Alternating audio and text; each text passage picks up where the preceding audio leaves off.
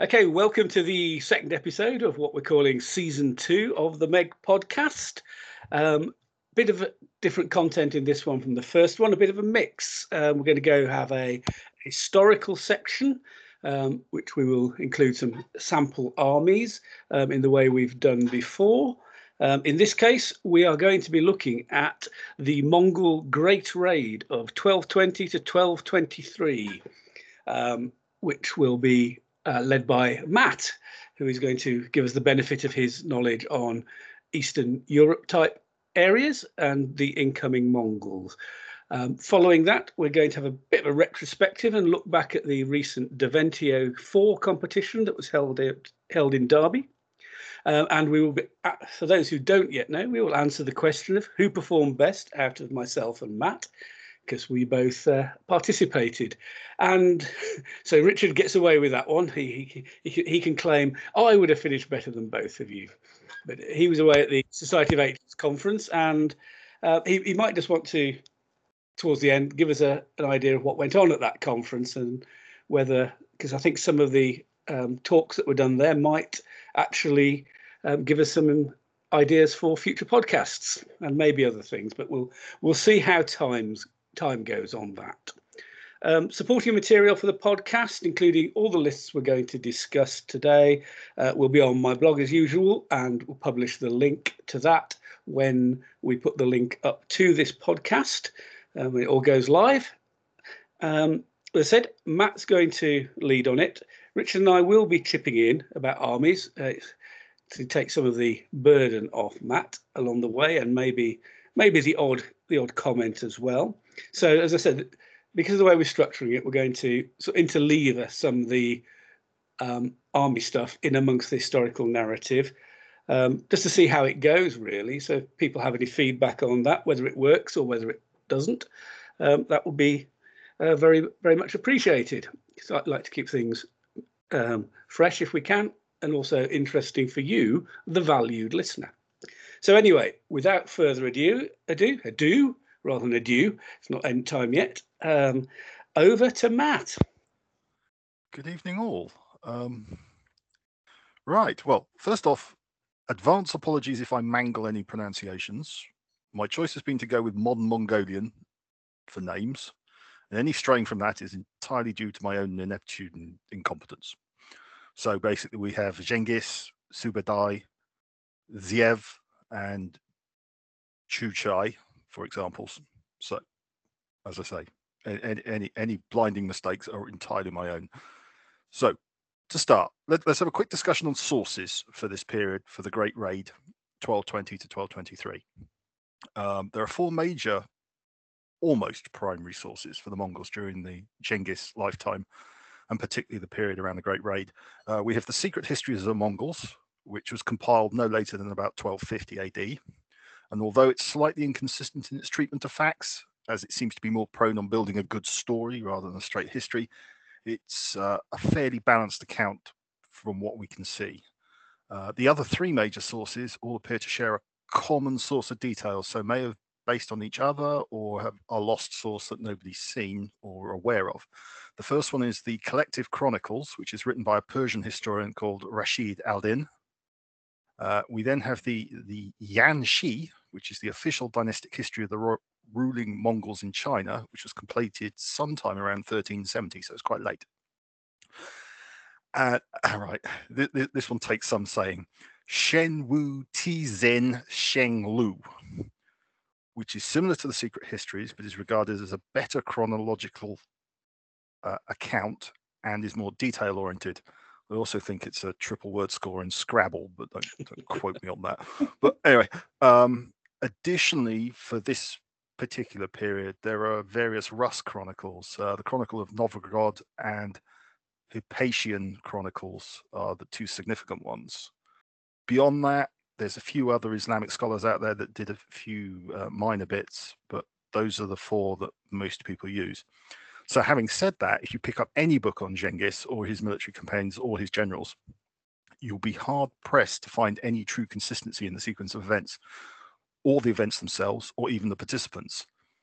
It's basically a free-for-all. It's very hard to pin down a consistent narrative. So with that in mind, I've tried to put a balanced view together, but I've also noted a few of the variations as we go through. I've also done a select bibliography of books, which Nick will add to the podcast notes for what I used for this article, in essence. So, the background. To cover Genghis and the Mongol rise to the point of Subadai and Ziev's Great Raid was probably 2 or 3 podcasts on its own, so I'll just set the scene. Genghis had been drawn into the conflicts around the former lands of the Khwarezm Empire. This sits across modern Uzbekistan and points both to the east and west of that. This brought Genghis, in turn, into contact and conflict with the Shah Muhammad of the, got to try and get this right, Khwarezmian Empire.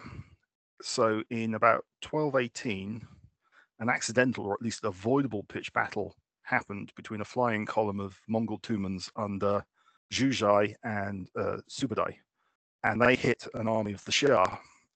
This basically lit a fuse that by the end of the war saw a merchant caravan that was under the personal protection of Genghis, a series of dead Mongolian envoys, and basically the delivery of a very politely worded note of formed conflict, which basically said, "Prepare for war, for I am coming against you with a host you cannot withstand." That was Genghis's polite way of telling the Shah he was in trouble.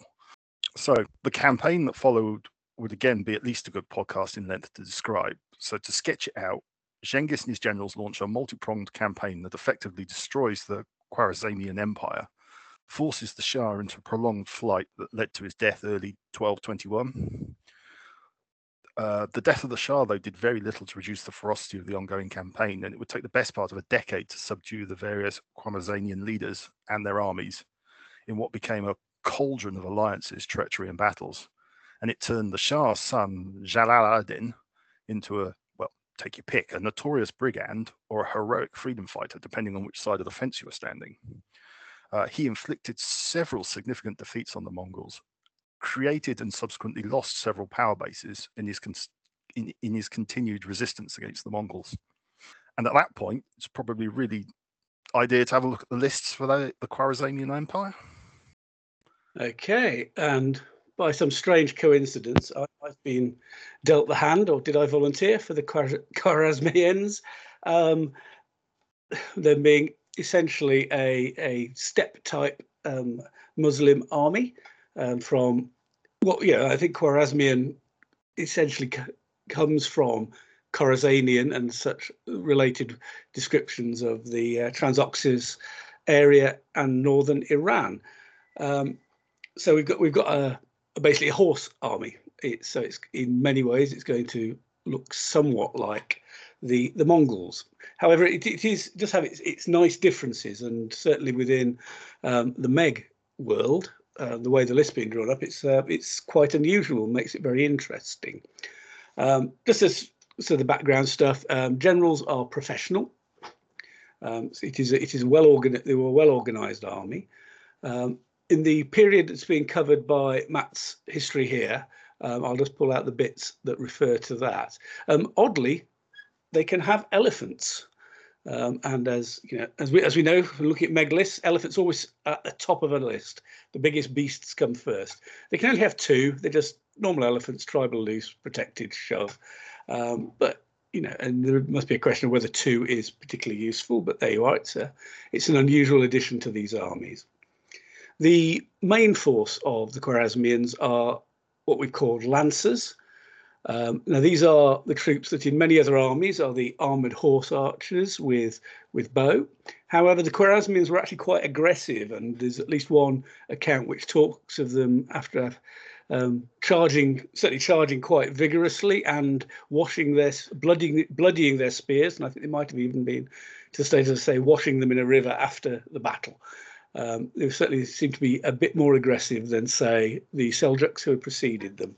So these are categorized in the list as cavalry formed loose, superior protected, experienced bow, charging lancer, shoot and charge.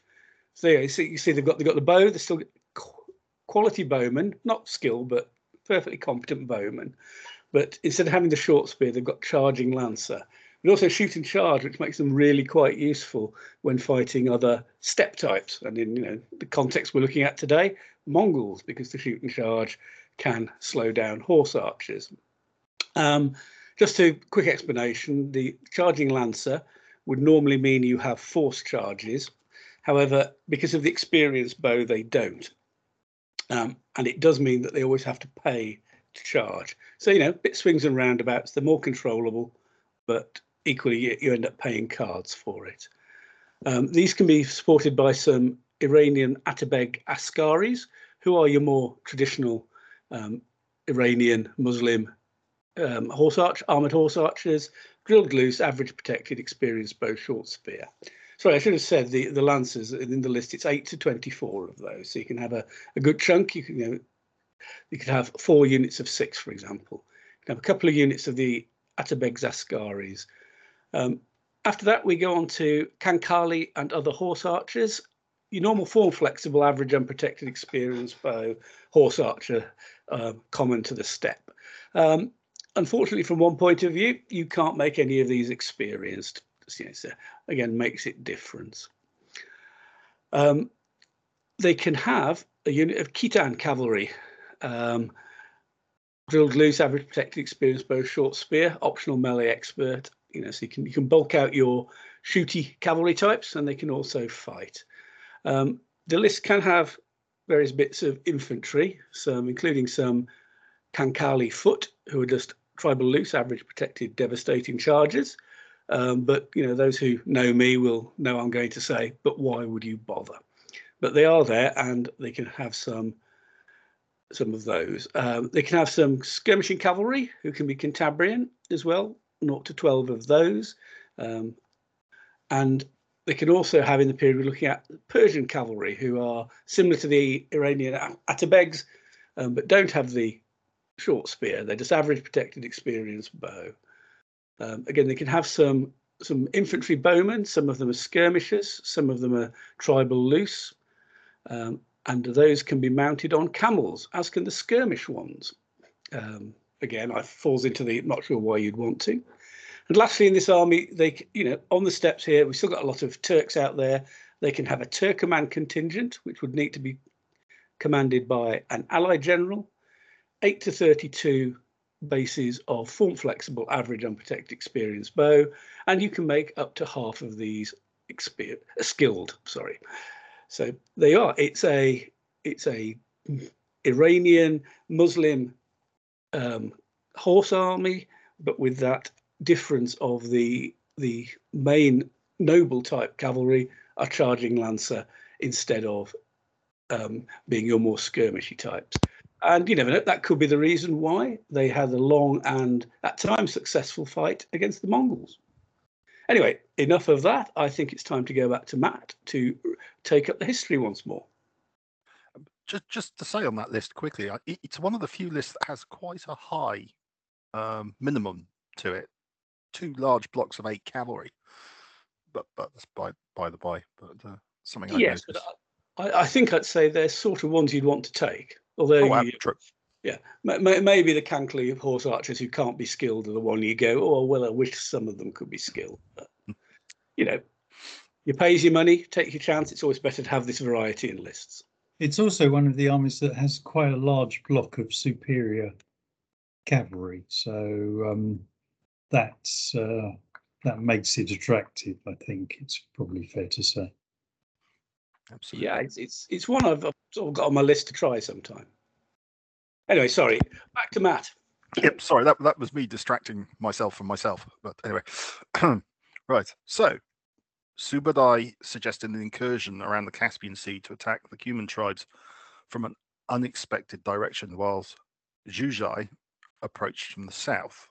The sources suggest that, very much to Subadai's surprise, Genghis, now I'm doing it, released 20,000 men for the purpose and set a 3-year limit on this independent command. Along with Zev, Subadai used the Azerbaijani city of Tabriz as the base for launching this raid.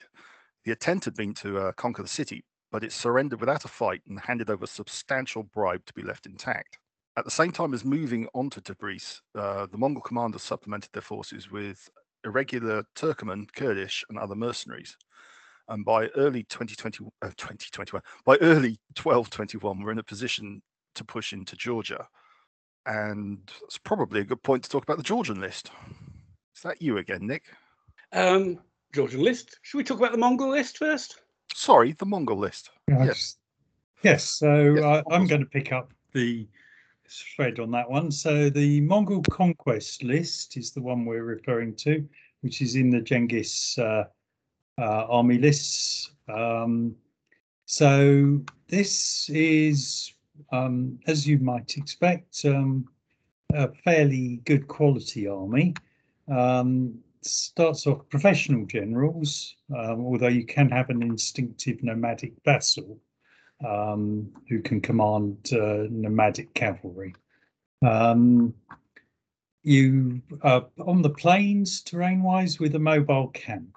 But given that you could have an entirely mounted army, you've also got the option of going that way and having a no camp option as well. The best troops, if you want them, are the Khan's Guard.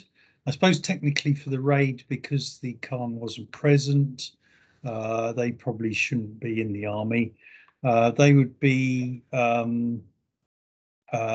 drilled loose, exceptional protected, skilled bow, short spear, melee expert. 280 points a base, and dismountable makes them 288.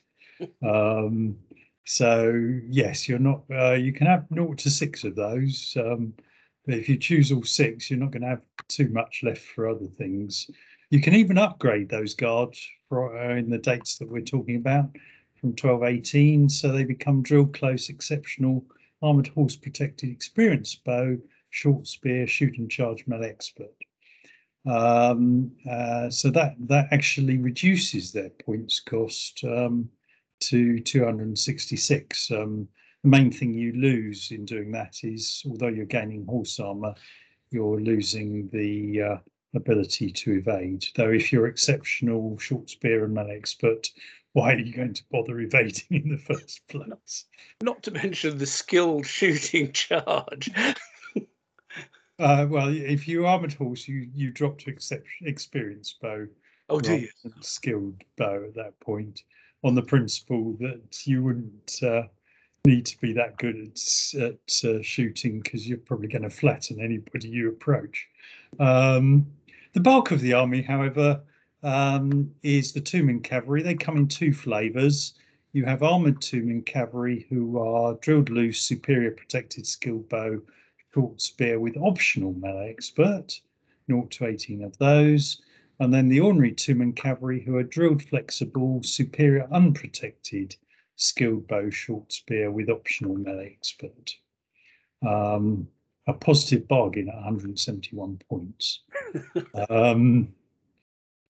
You then can add, if that wasn't enough, you can add your nomadic cavalry who are flexible, form flexible, average unprotected, experienced bow, although up to half of those, and you can have up to 36, can be upgraded to skilled bow.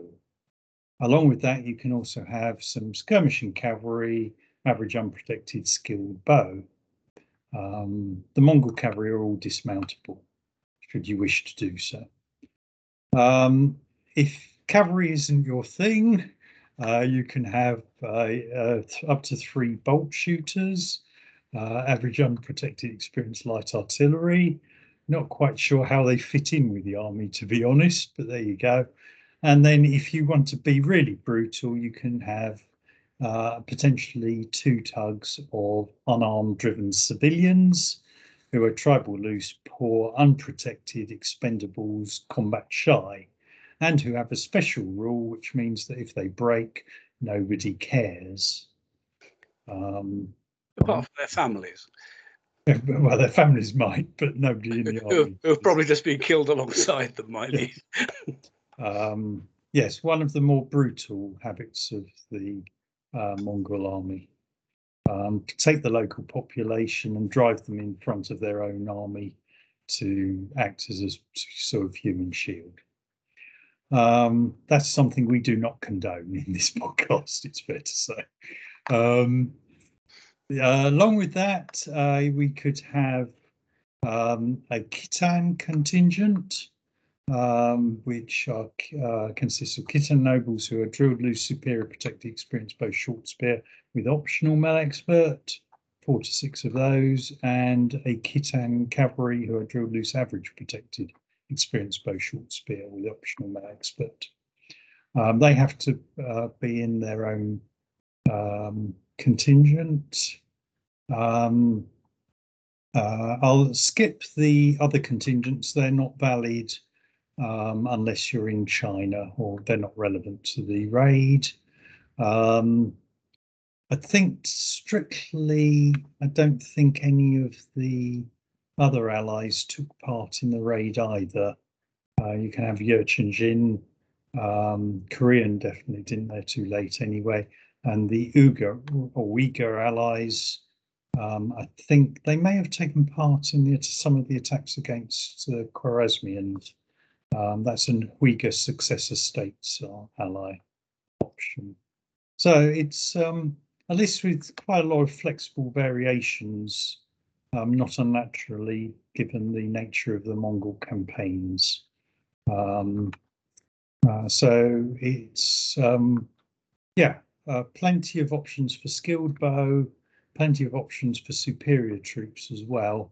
But obviously, if you take all of those and throw in the melee experts, then you're not going to come up with a very big army. The opening stage of the campaign is the Mongols and their auxiliaries enter Georgia following the path of the Kurai River. Subadai and Zhev scattered their auxiliary forces into raiding groups across the countryside, presumably as a screen for the main Mongol force, but equally to goad the Georgians into a response. So just quickly, the Georgians.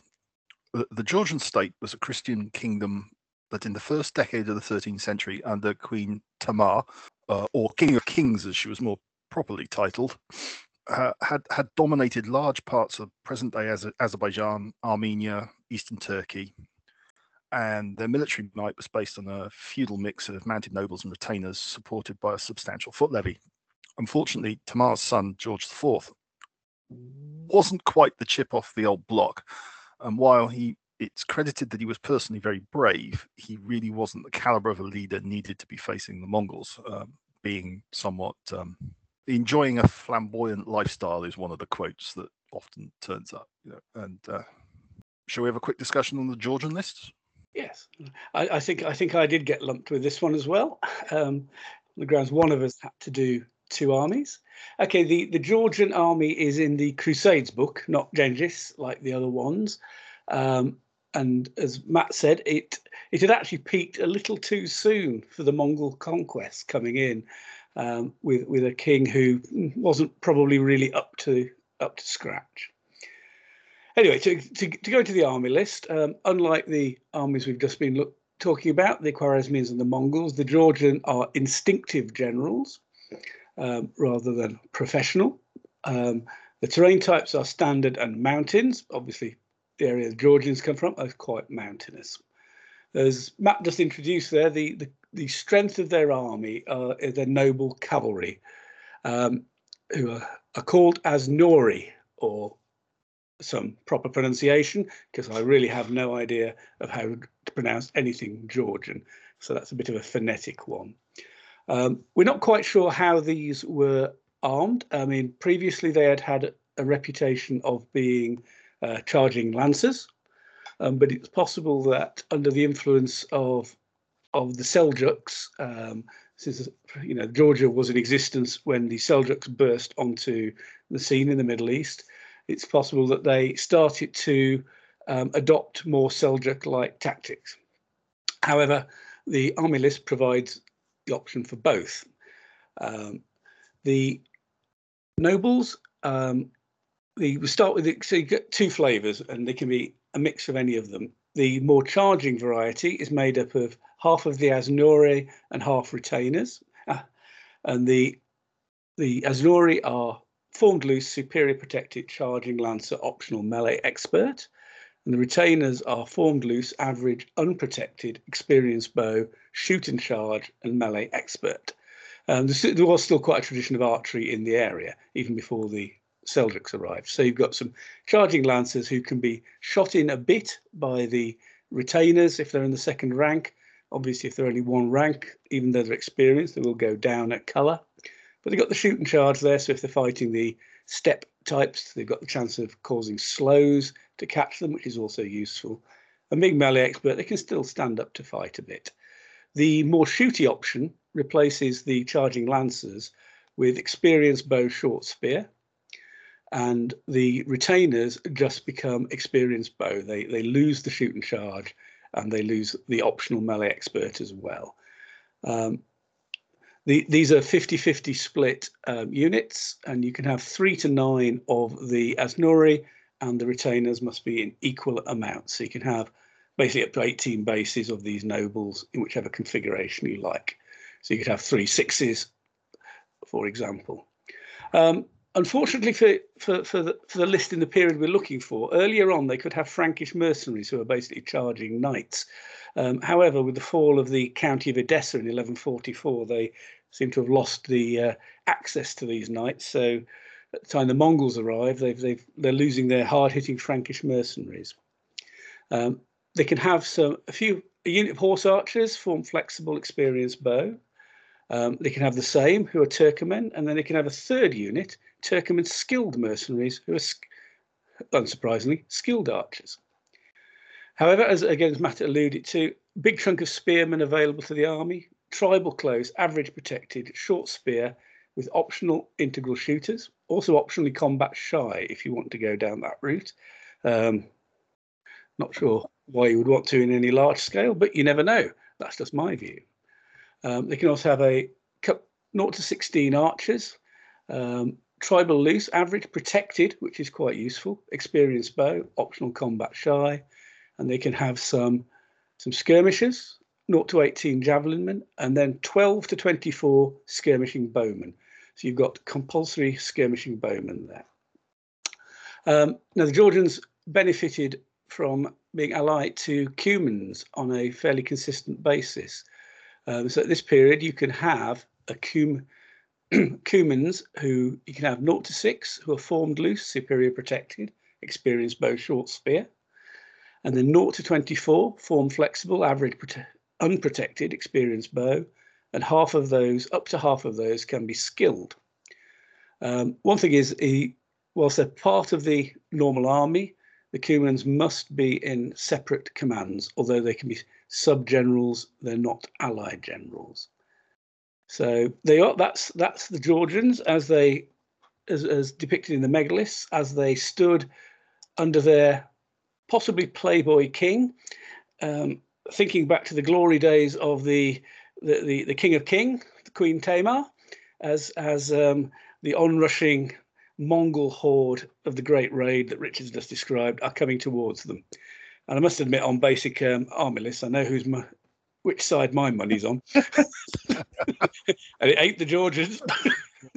Anyway, enough of my ramblings about that. I'm sure Matt will now continue with the meat and drink of the Great Raid.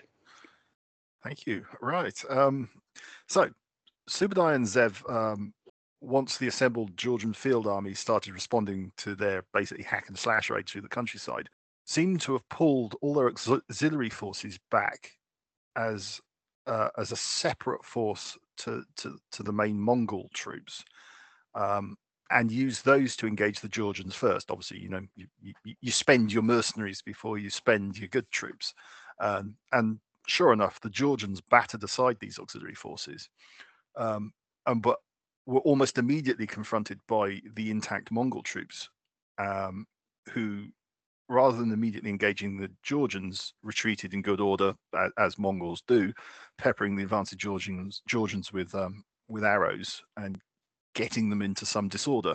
The description of the battle is what seems to have happened is the Georgians apparently broke on contact when the Mongols were able to rehorse on fresh mounts and launched directed charges on what was now essentially a very spread out force.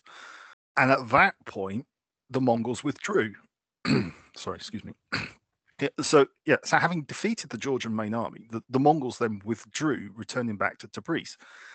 There's a couple of theories on what happened here. Either their rear zones had rebelled.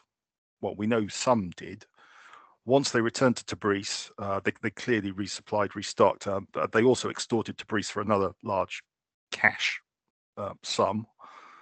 And by the end of 1221, the raid was back on, but had been delayed by almost 9 months.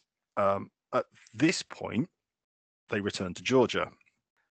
And again, they face a Georgian army in the field. And it was brought to ground on, according to the sources, Subadai had marked earlier on in the year as a suitable place for what he had in mind. And basically what happened was the Georgians advanced in what is described as a disciplined mass. Up until the point, they got ambushed by a detached force led by Zev, who hit them in the rear with about 5,000 heavy cavalry. And at which point, the main force under Subadai turned around and hit them on what was their new rear, effectively. Inevitable rout. The Georgian army is destroyed as a field force.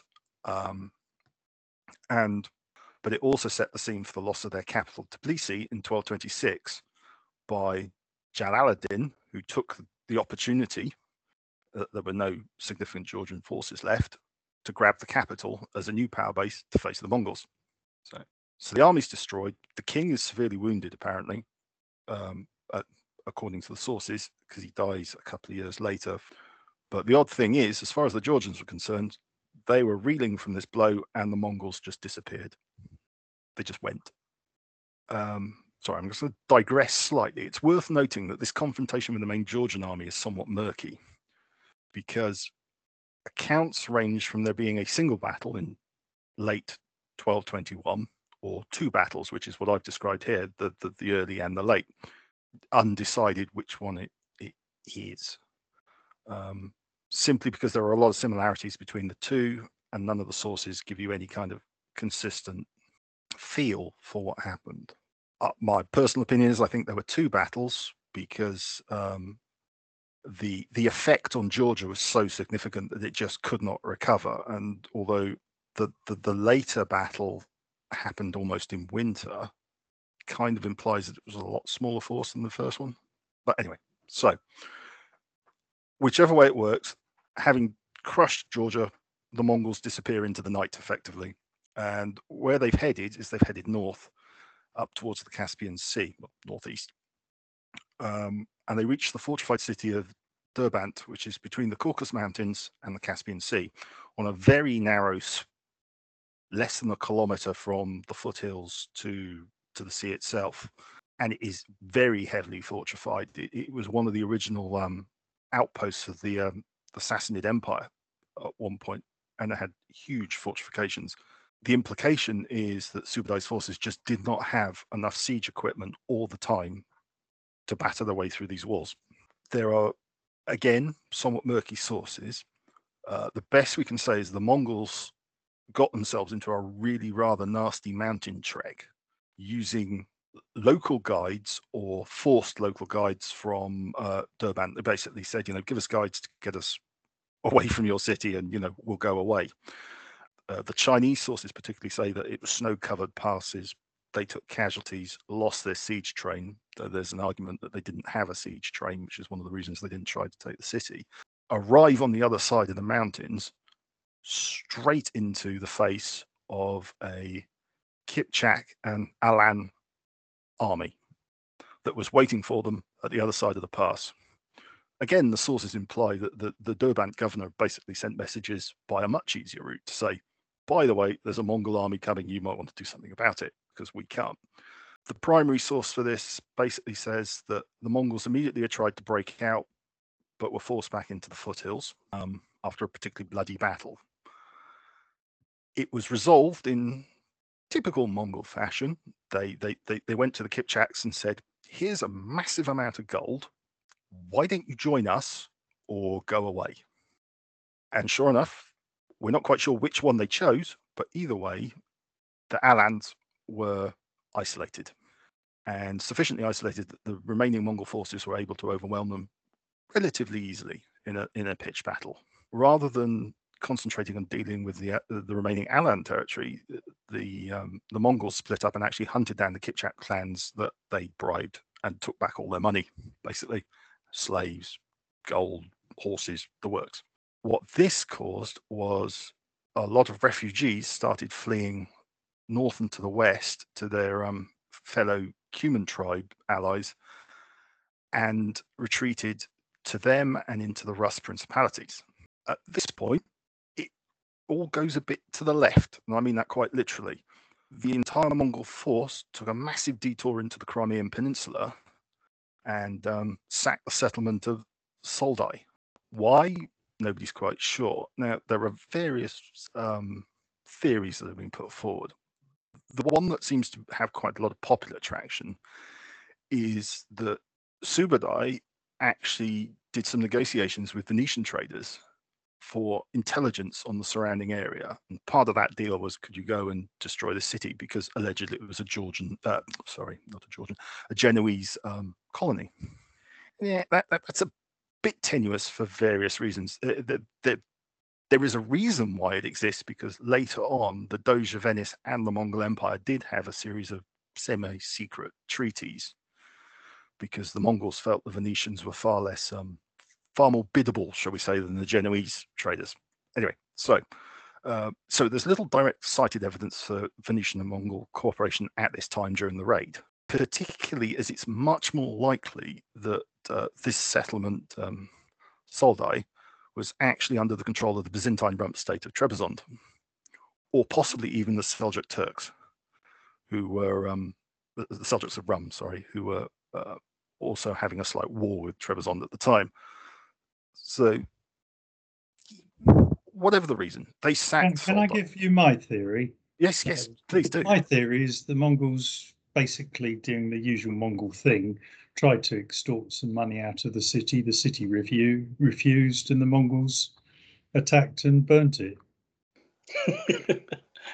The simplest solutions are usually the right ones, in my opinion. There's no primary source to support that, but it just seems to me you can invent elaborate theories and actually overlook the blatantly obvious, personally. No, that totally fits. I mean, I'm not a great fan of the Venetian theory, and as I say, the main oddity is that, you know, to get to it, you actually have to go all the way through the Crimean Peninsula, all the way up and all the way down. So it was quite a detour from what their original the plan was. But I do like that. Yes, basically they went for the money, which is fair enough. So having sacked Soldai, the Mongol forces split. Subadai took a raiding force along the coast of the Sea of Azov, basically creating a wasteland behind them, destroying towns, sacking them, burning them, you know, looting as he went, basically securing a rear area as far as everybody could tell for future Mongol advance. Zev took a force towards the Don, where he started harassing the Kipchak clans that had been moving west after their set to down by the Caspian Sea. At some point during that run by Zev, he take your pick, co-opted, hired, or otherwise persuaded the chief of the Brodnik tribe to add 5,000 mounted riders, to the Mongol forces. And whilst moving back towards Subadai, they received news that the Rus principalities were forming an anti-Mongol alliance. This seems to have come about, though how accurate the sources is there's one of the fleeing Cuman Kipchak chieftains, somebody who's recorded in the sources is called Khotan, had appealed to his father-in-law, the Rus prince Missilov of Galicia, for assistance against the Mongols. Now, the Rus Kipchak Cuman relations, shall we say, has pretty much been hostile for about 200 years to this point. They fought over the same lands. Cuman raids were pretty consistent, But what is also consistent is Rus had how do I put this politely? They had a passion for human women, so would often marry into the chieftain families because of a reputation for great beauty and strength of character and so on. So this is why Khotan ends up being allied to the Prince of Galicia. So there was a fairly strong feeling among many of the Rus princes that they should just leave the Kipchaks to their fate. After all, they've been raiding them for years. So this goes on for a while, apparently. But a princely council was called at Kiev, where an accord was apparently struck with some 18 Rus princes forming this alliance to head off this new nomad incursion. The precise reasons of why they decide they're going to do it is not made clear. I'm going to guess they probably went with the better the devil you know than somebody who's just beaten them up. So anyway, the leading players in this alliance were 3 princes. Rather annoyingly, they're all called Mstislav. Every single one of them. And they're the princes of Galicia, Kiev, and Chernigov, which is fine, except what you find in the Rus Chronicles, they only refer to Mstislav, not Mstislav of Kiev or Chernigov or Galicia. So you actually have no idea which one they're talking about unless there's a fairly strong context given. So anyway, so the 3 Mstislavs, I'm assuming they formed a band at some point with a name like that. Anyway, sorry. They're the leading players and they provide substantial forces. Now Galicia is the furthest away. And there is actually a note in the Chronicles that they actually sent their cavalry across land to a muster point and sent their infantry by ship down the Crimea and up the Dnieper. The Chronicles state there was over 1,000 ships, which I'm kind of figuring that you don't need a pretty damn big river to get 1,000 ships up it, but in one go from one principality. Anyway, sorry, I'm digressing here. So by April 1223, the Rus forces are starting to converge, assembling to the south of their territories. Actually, they're actually assembling more in the Cuman zone than in the Kipchak zone than they are their own. And at that point, it's probably a good time for me to talk about the Rus list. So the early Russian lists. So I'm going to just dive off into. Yeah, that'd be great, Matt. I think you mentioned they got the cavalry, obviously cavalry infantry. Well, yes. Have that. So you tell us a bit more about how Meg has represented these anyway. So yes. To round out the protagonists in the Great Raid. Absolutely right. So for those that have listened to the previous podcast, they would have heard me waxing lyrical about the early Russians as I'd use them in a tournament, but for the purposes of the Great Raid. So early Russian, they're instinctive generals. They can have 3 subordinate generals and 2 internal allies. Their terrain is standard and forest. They're unfortified or fortified, poor or average camp, the usual spread. Now, the backbone of their forces are the noble cavalry and retainers, which are formed, loose, superior, protected, short spear, optional melee expert, and you can have up to 18 of those. They are supported by another block of 18 of average cavalry, otherwise identical, form, loose, average, protected, short spear, melee expert. They can have mercenary Germans. At this date, they would be formed, loose, fully armored, average, charging lancer, dev charger, with an optional dismount, up to 6 of those. Polish cavalry, which are formed, loose, superior, protected, short spear, melee expert, basically the same as the nobles. Probably not relevant to the Great Raid. I suspect they're probably a later arrival, probably when the Mongols actually arrived to conquest in the area.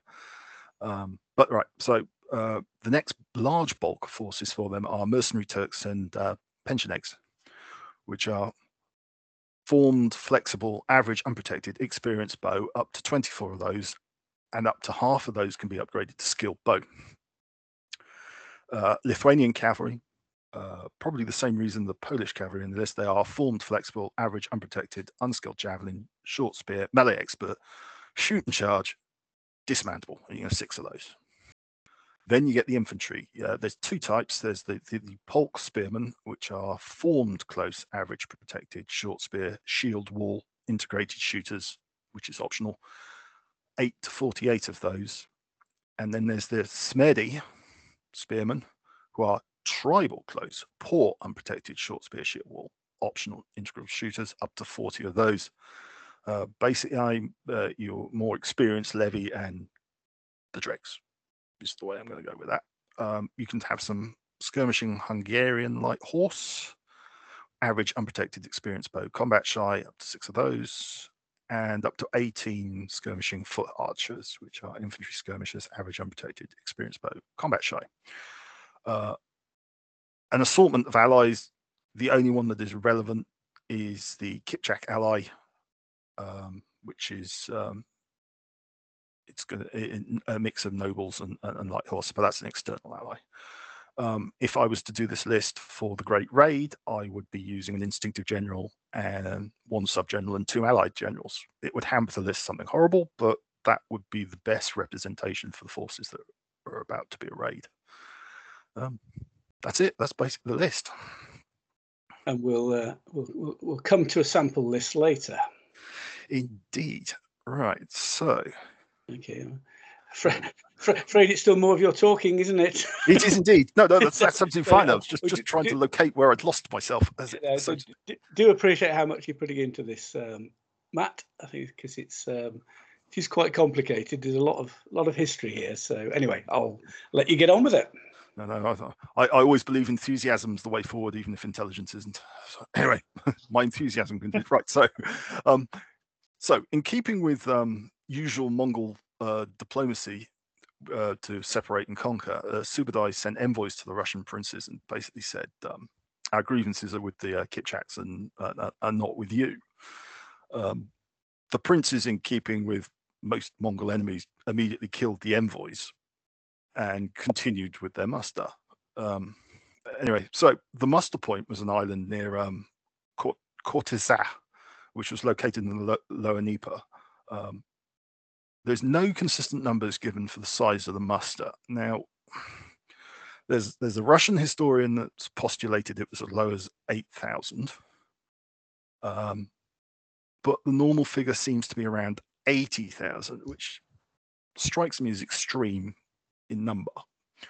A mixture of cavalry and foot is the general impression given. But it also contained the entire Kipchak nation. And that being those that had fled from the earlier fights, all under Khotan. So the Mongols' response to the death of their envoys is to send another envoy, basically informing the Russian princes that they accept the death of their previous envoys as an act of war.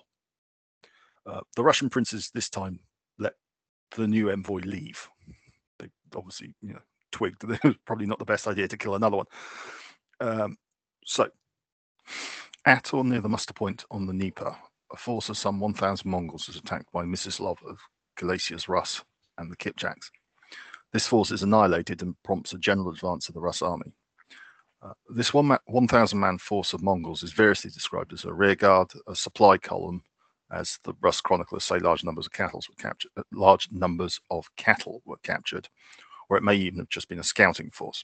One historian has gone so far as to suggest that this particular element of the story actually masks the death of Ziev, as he was allegedly its leader. It's an interesting twist on the tale.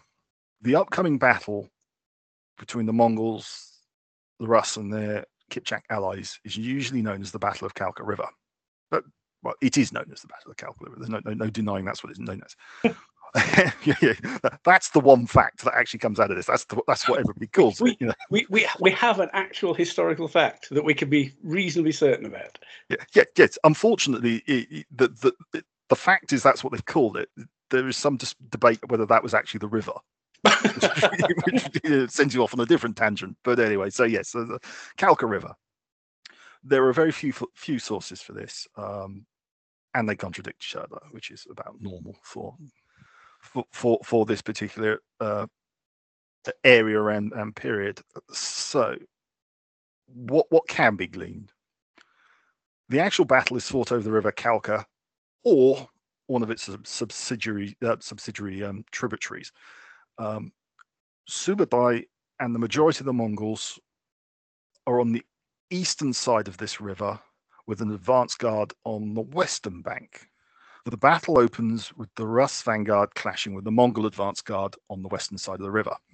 And the Mongols are either driven back over the river or withdraw over the river. Now, it's worth noting at this point that we're using the word river, yet throughout all the accounts, both sides seem to be able to cross this river with relative impunity. It doesn't seem to have impeded them particularly noticeably. It may be a more stream or anyway. So the elements of the Rus forces and the Kipchaks cross following the Mongol advance guard. Now, some elements stop to erect a camp. That's quite clear from the available sources that a camp is being built. The Kipchak go forward, presumably scouting to establish where the Mongol forces are. The other Rus princes start crossing the river, but are strung out on the approach to the river.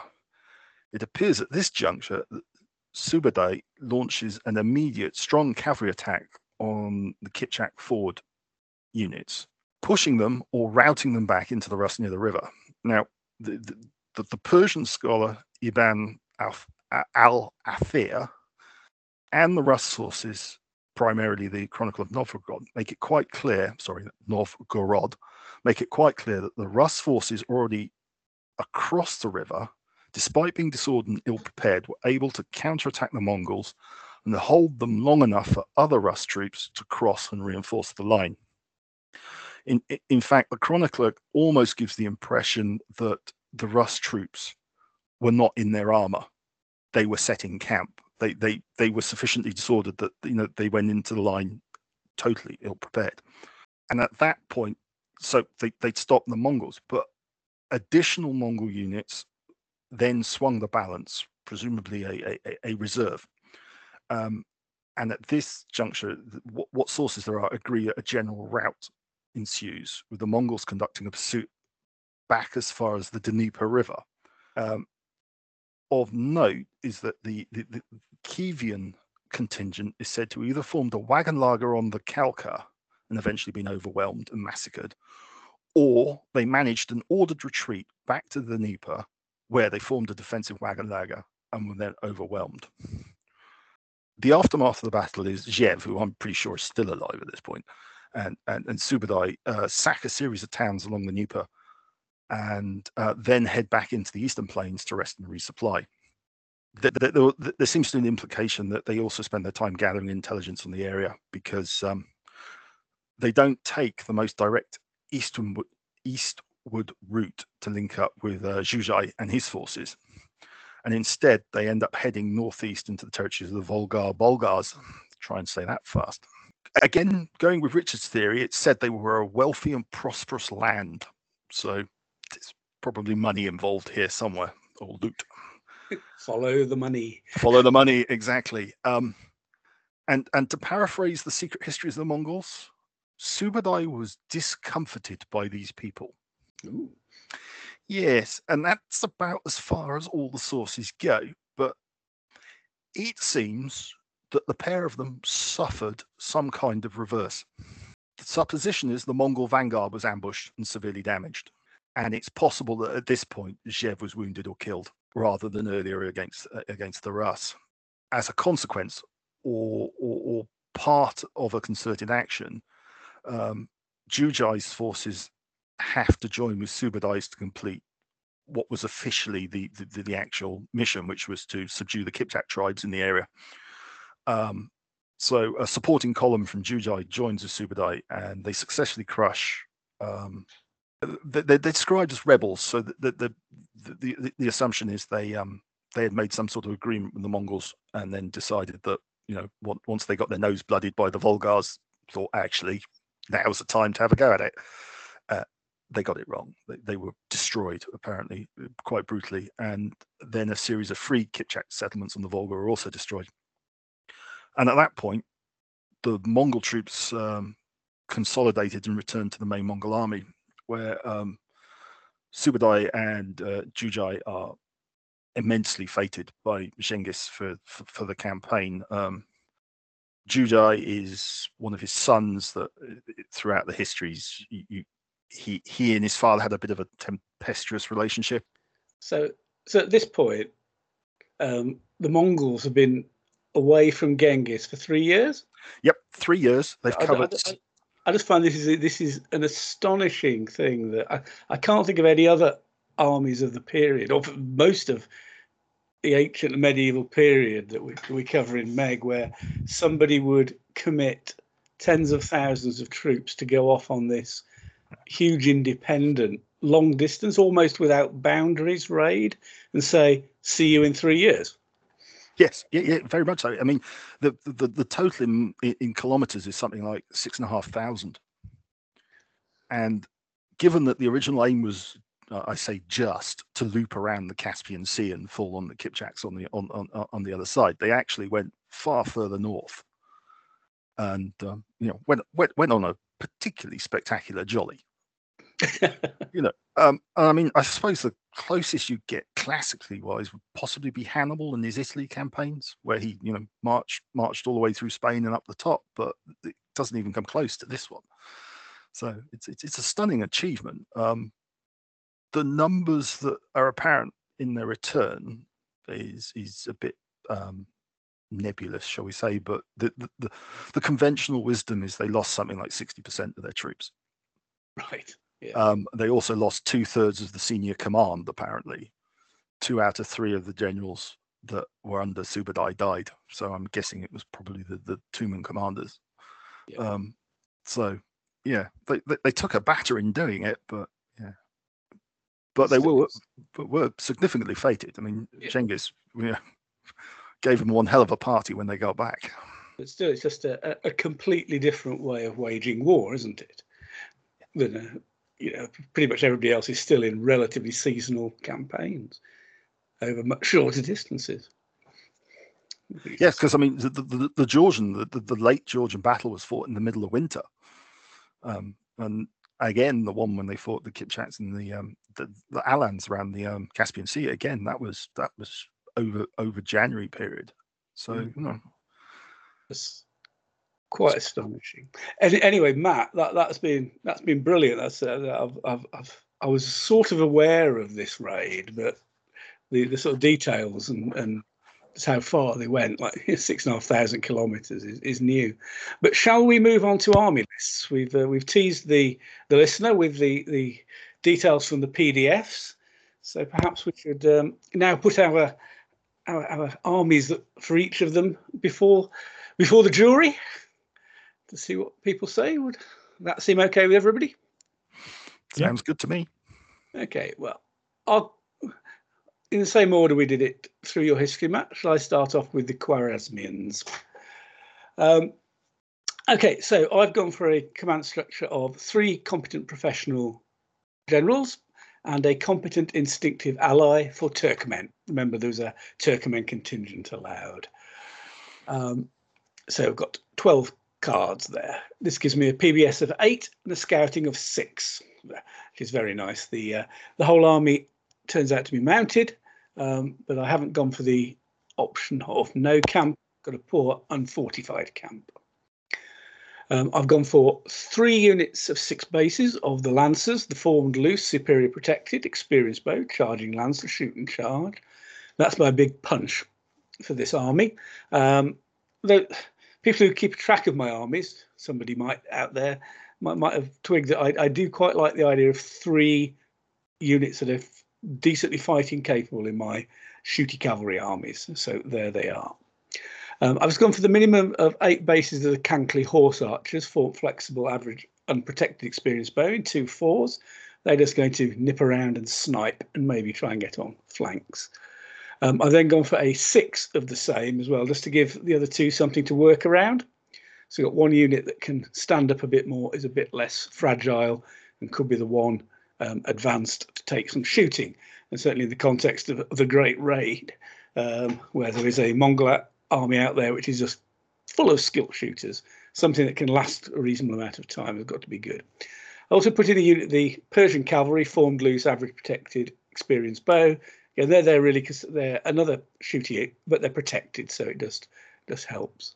2 units of Turkmen, again 6 bases, 1 experienced bow, 1 skilled bow. So worked a little bit of skilled in. It's not an army that gets a lot of skilled. And then 2 units of 6 bases of Kankali skirmishers, cavalry, skirmisher, average unprotected, experienced bow, Cantabrian combat shy. Just gives another 4 files, hopefully, of people who can shoot as if skilled. So possibility of 7 files of skilled shooters in there. Not the big massive amount that some of my other shooty cavalry armies have, but you know, could work well. And then you're hoping to obviously prepare the way to insert those 3 units of lancers into the enemy. And again, talking the context of this one, if you are, say, fighting the Mongols, you hope the shoot and charge will affect them. And then if those lancers can get in, they should hopefully be able to rip a decent size hole in the opponent. So that's it. You know, I'm not going to claim this is a big and clever army, but those lancers are a bit different, as I said earlier, and I think can give other shooty cavalry armies a bit of hard time. And against other armies, the fact they are experienced bow and don't have to charge, despite the charging lancer, does give you options. So in case I didn't mention it, the 2 Turkmen units are an allied contingent under the competent instinctive general. Competent, yeah, I think this army could stand that being hesitant.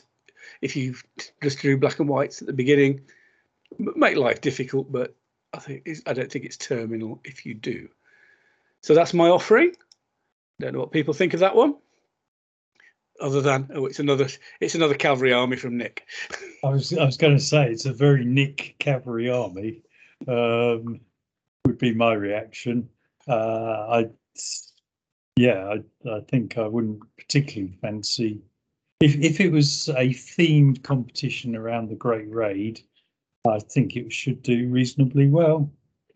Would be my reaction. Mine would be the same, and given how much difficulty that army historically gave the Mongols, I'd expect it to do well as well. Yeah, I mean those lancers, because they're superior. Obviously, the Mongols have lots of skilled shooters, but they're not going to be shooting at them on greens.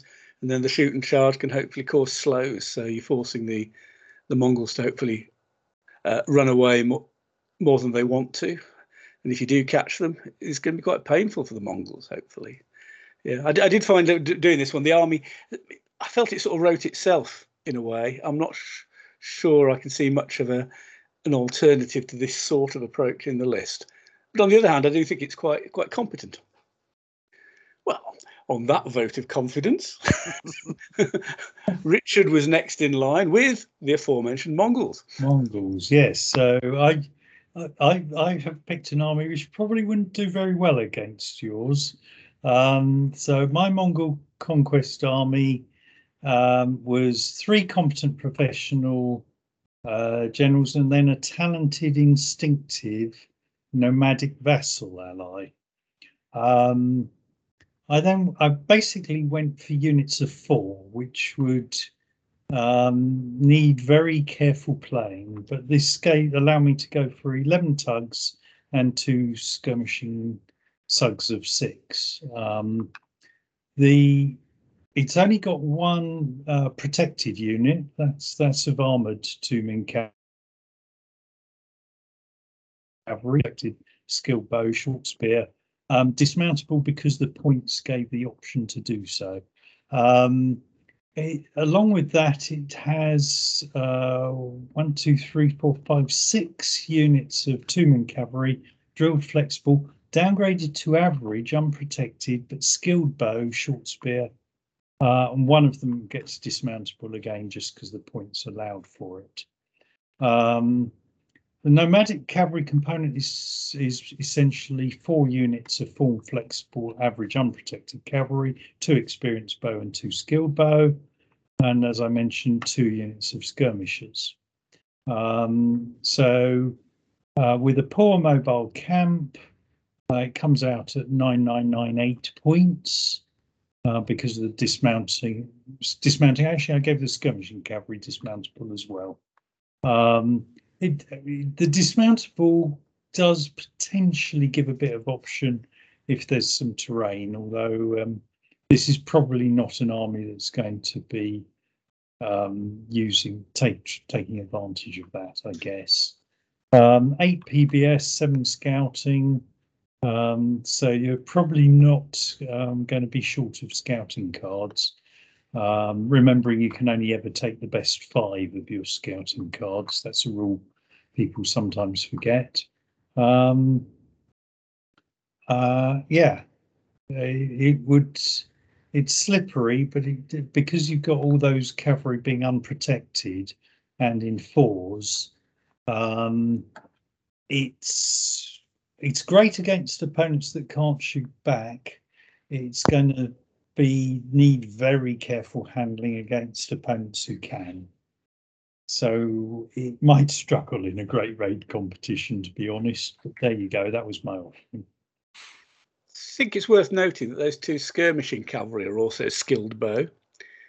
Yes. Which is nice. Expensive, but nice.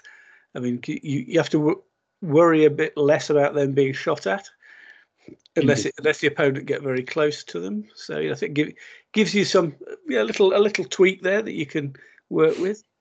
It's one of those.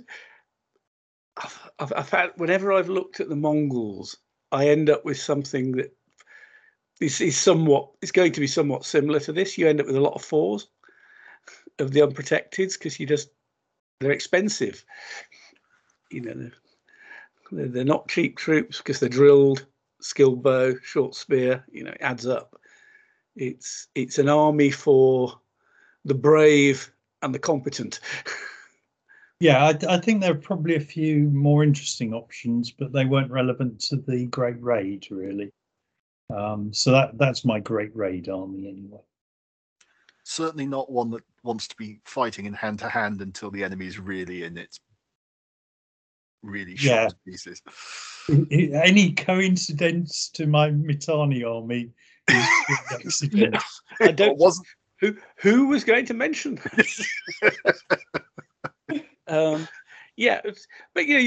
whatever you say about the unprotected, with that many skilled bow, it will always worry people, and because you just need that round where you just get a great set of shooting dice, and suddenly the opponent's going, "Where's my front rank gone?" Yeah, there was a unit here a minute ago.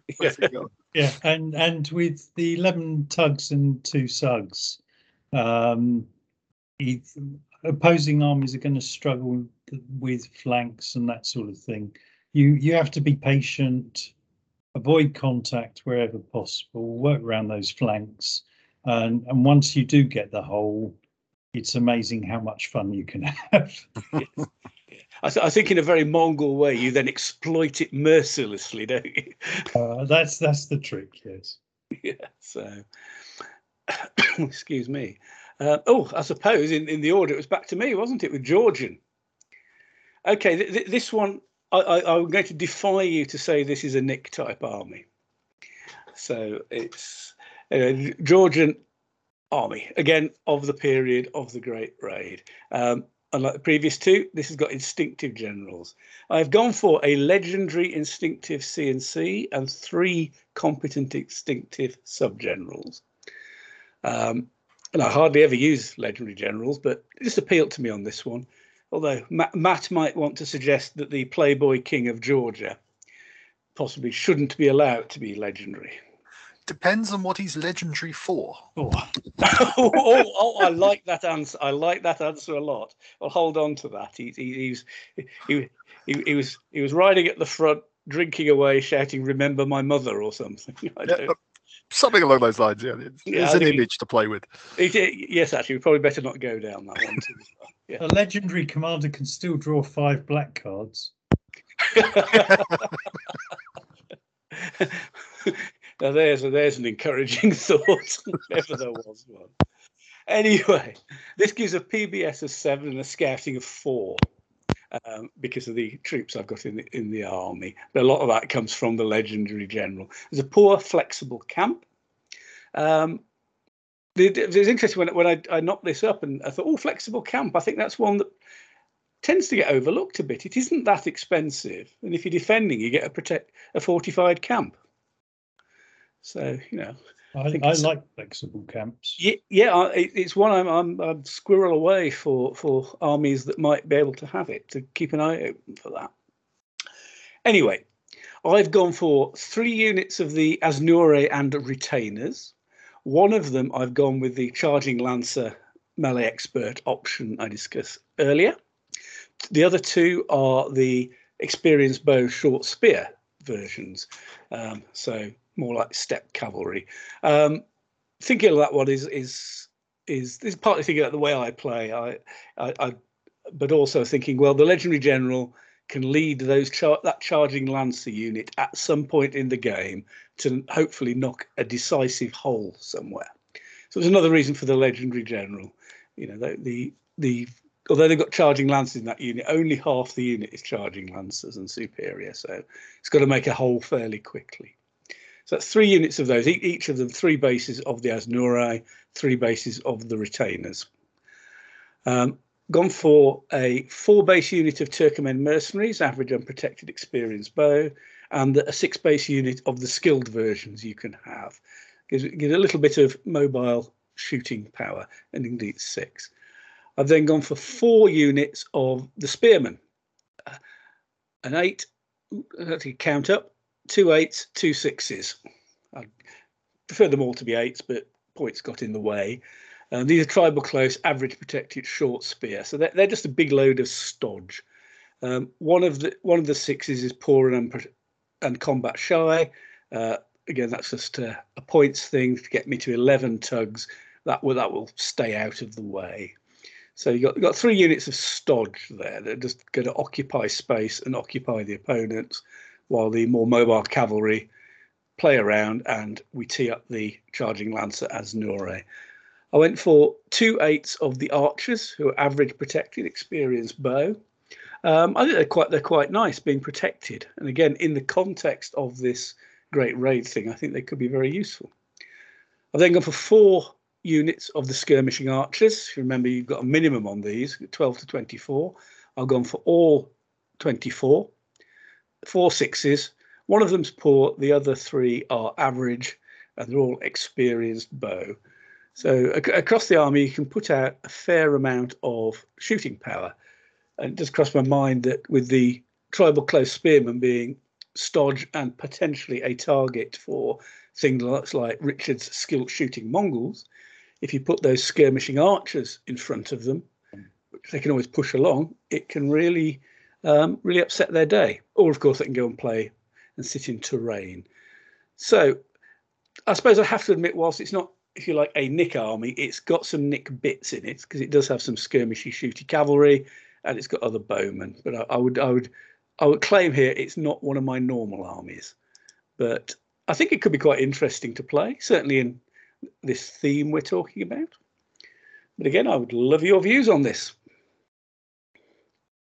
Just to mention, putting the skirmishing archers in front of the spearmen, the only thing you have to worry about is if the enemy moves to force the archers back. Yes. By the pushback, because then your spearmen are going to be left with little option but to be charging cavalry, which is, if it's a case of skilled bow, would be painful for them in 6s anyway. Yeah, that's a very valid point. To be doing that kind of tactic, your flex are going to have to be in loose order, aren't they? So you're not running away as fast either, and he's got a fair amount of cavalry there, so it might be a trap. Yeah, well, I think whether the cavalry could do it, it would also depend on where you'd put the 2 blocks of 8 archers as well, because if they're intermixed with the spearmen.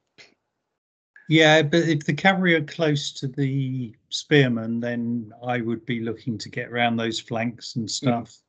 So Yeah. With your Mitanni? Sorry, I mean your Mongol conquest. With my Mongol conquest. No, I think it's a very, very good point, Richard. You can put those archers out front and think, oh, that'll keep the Mongol cavalry away, and suddenly go, oh, hang on, my archers are now sitting behind my spearmen, who are going to be shot at by these skilled shooters. So yeah, I think it's certainly not a foolproof way of either defending the spearmen or shooting at the cavalry.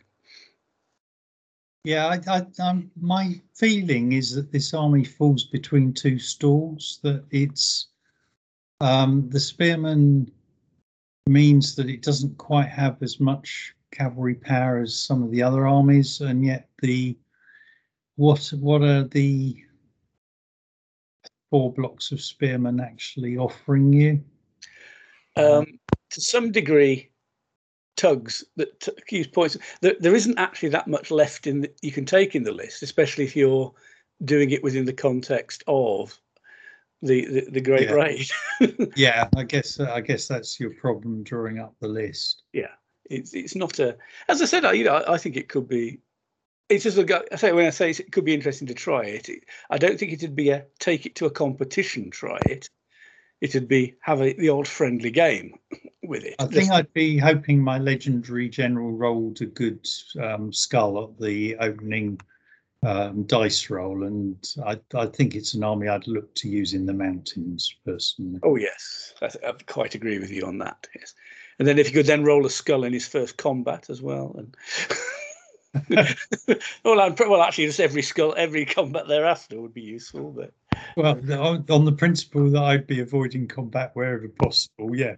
Hopefully, the skull you're rolling into your first combat is in about the 10th turn of the game.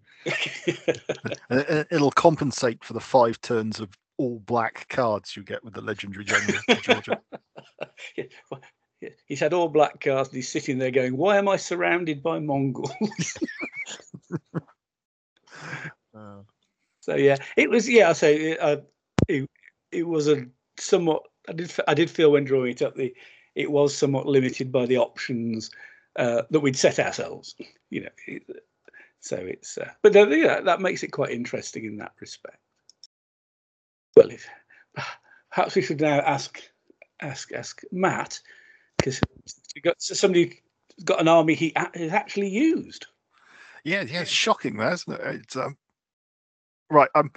I'm going to have to admit that I immediately did not follow my own recommendation that if I was going to do this for real, I'd take 2 internal Russian allied generals, because frankly the list was not going to work if I did that, to be blunt. But so I've ignored my own advice. So what I've gone with is I've gone with a talented, instinctive army commander, a talented, instinctive Kipchak ally, a competent, instinctive sub, and a mediocre sub. I've ended up with PBS cards of 7 and scouting of 6, so not bad. They're probably going to lose to the Mongols, but so it's only a break of 5. But you could get it to 11 if you and the Richard route of blocks of 4. But I felt the solidity of bigger units was probably more realistic for what I was going to try and achieve for this army if we were running this as a Great Raid theme. So what I've gone with is 3 units of the noble cavalry, which are formed, loose, superior, protected, short spear, melee expert, 3 blocks of 6. I've taken a Lithuanian cavalry unit. To be fair, you could probably just swap that straight with a standard Russian cavalry average unit, but for the purposes of this, I took the Lithuanians. So their cavalry formed flex, average, unprotected, unskilled javelin, short spear, shoot charge, melee expert. I took the minimum spearman of the Polk spearman, which was a block of 8, which I downgraded to poor, protected, short spear, shield wall, integral shooters, simply because I don't think the infantry had any significant impact on the very short campaign in the Battle of the Kalka River. There just seems no reasonable justification to think the infantry even got involved, other than at the camp or run down in the route that followed. Arrow fodder. Yes, very much so. Unfortunately, it was arrow fodder when they weren't even being useful. So then there were 2 units of Turks Pensioneg auxiliary, effectively cavalry, which are formed, flex, average, unprotected, experienced bow. And the second unit is skilled bow. You then get to the Kipchak cavalry, which is nobles, which are formed, loose, superior, protected, unskilled javelin, short spear, shoot, and charge. I have a question at some point why they are unskilled javelin. I would have thought they should be bow, but they may be influenced by the Lithuanians, I guess, who also carried bows but used javelins from horse. And then there's also something called I think it's pronounced uzes, which is a cavalry formed, flexible, average, unprotected, skilled bow unit. So that's my tugs, 9 of them. Basically, you've got 2 blocks of skilled bow. So there's 12 skilled horse archers in the army, in tugs, sorry, and 6 unarmored experienced bow. There's also 2 blocks of Kipchak horse archers, skirmishers, which are half skilled, half experienced. There's 2 blocks of 6 of those. So all in all, it's 11 Ugs. If I was going to fight Richard with it, I'd be leading with the superiors fairly obviously, and probably wielding a large block of unarmored bow as not a blunt weapon, but at least try and stop him getting around my flanks and hope the superiors can actually nail jelly to a wall. That's it basically. It's probably not one I'd take to a competition, but I'd be quite keen to run that in a theme. It'd be interesting, shall we say. It's another one that probably wants to defend, isn't it? Narrow. Oh, well, certainly in the context of fighting Mongols, for sure. Try and cut down, and as you say, then lead with your superiors who hopefully won't get shot up so much. And I think justify what you were saying about, okay, it's only 9 tugs there, but to get 11, you have to split the units up. And you probably need them as 6s to be resilient till they get to hopefully pin the horse archers up against something they can't run through. Yes, yeah, exactly. That was where my brain went with that one, so to speak. Yeah, I'd give it a whirl. What do you think, Richard? I think your Mongols would probably cut it apart, quite frankly. I just don't think it's got the command and control to stop you. I think it would struggle a bit, certainly. I think your comment about the Kipchak nobles, I think, is probably a fair one. I think they may have got caught between 2 stools there in the classification, but perhaps they ought to have the option of bow rather than javelin. Experienced bow, perhaps, rather than unskilled javelin. But there you go. That's a classification issue. You've got about a month and a half till you're supposed to do the next release, Richard. So don't I know it? This, of course, is the period when I send you all sorts of emails about things I think should be changed. I have to hold my hand up to that. I've been doing that as well. So thank you, guys. Yes, I had noticed. I think I'm blocked on his server now. But anyway, it pops up in Outlook. Start hassling Richard. Microsoft have it coded in. Yeah. So no, I think I'd agree with Matt on his view that I'd prefer to use the Mongols against that army than that army against the Mongols. So it's so to try and avoid the Kalka River. Okay, folks. I think we've covered an awful lot there about the Great Raid with Subutai and friends. I'm not going to try and mangle Mongolian names tonight. So thank you so much to Matt for leading on that. And I think, as I said at the beginning, obviously the lists will be on the blog. But I said at the beginning we would have a bit of a retrospective on Deventio 4. So I think we shall move on to that now. I think first up, we have to say a big thank you once again to Will Denham for organising the competition, which I think we can say everybody thoroughly enjoyed.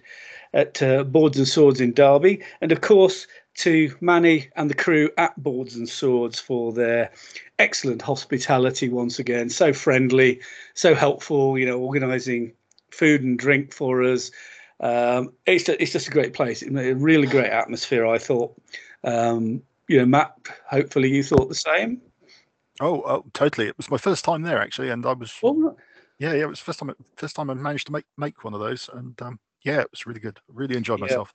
Oh yeah, the overall top event, and there's another one arranged there in the first quarter or so of next year, again by Will. So I'm certainly looking forward to going back there again. So I think maybe here Matt and I can give you all a quick heads up on the lists we took, how we did in brief. I think because we've it's not to make the podcast too long. Richard, I'm sure, can give us some cogent comments on where we went wrong and why. To be honest, Matt, because we settled around mid-table mediocrity, I think it's fair to say.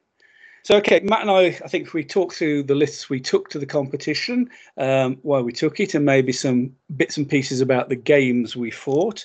Richard can make some cogent comments about where we went right and where we went wrong with our lists, maybe even comment what he would have taken.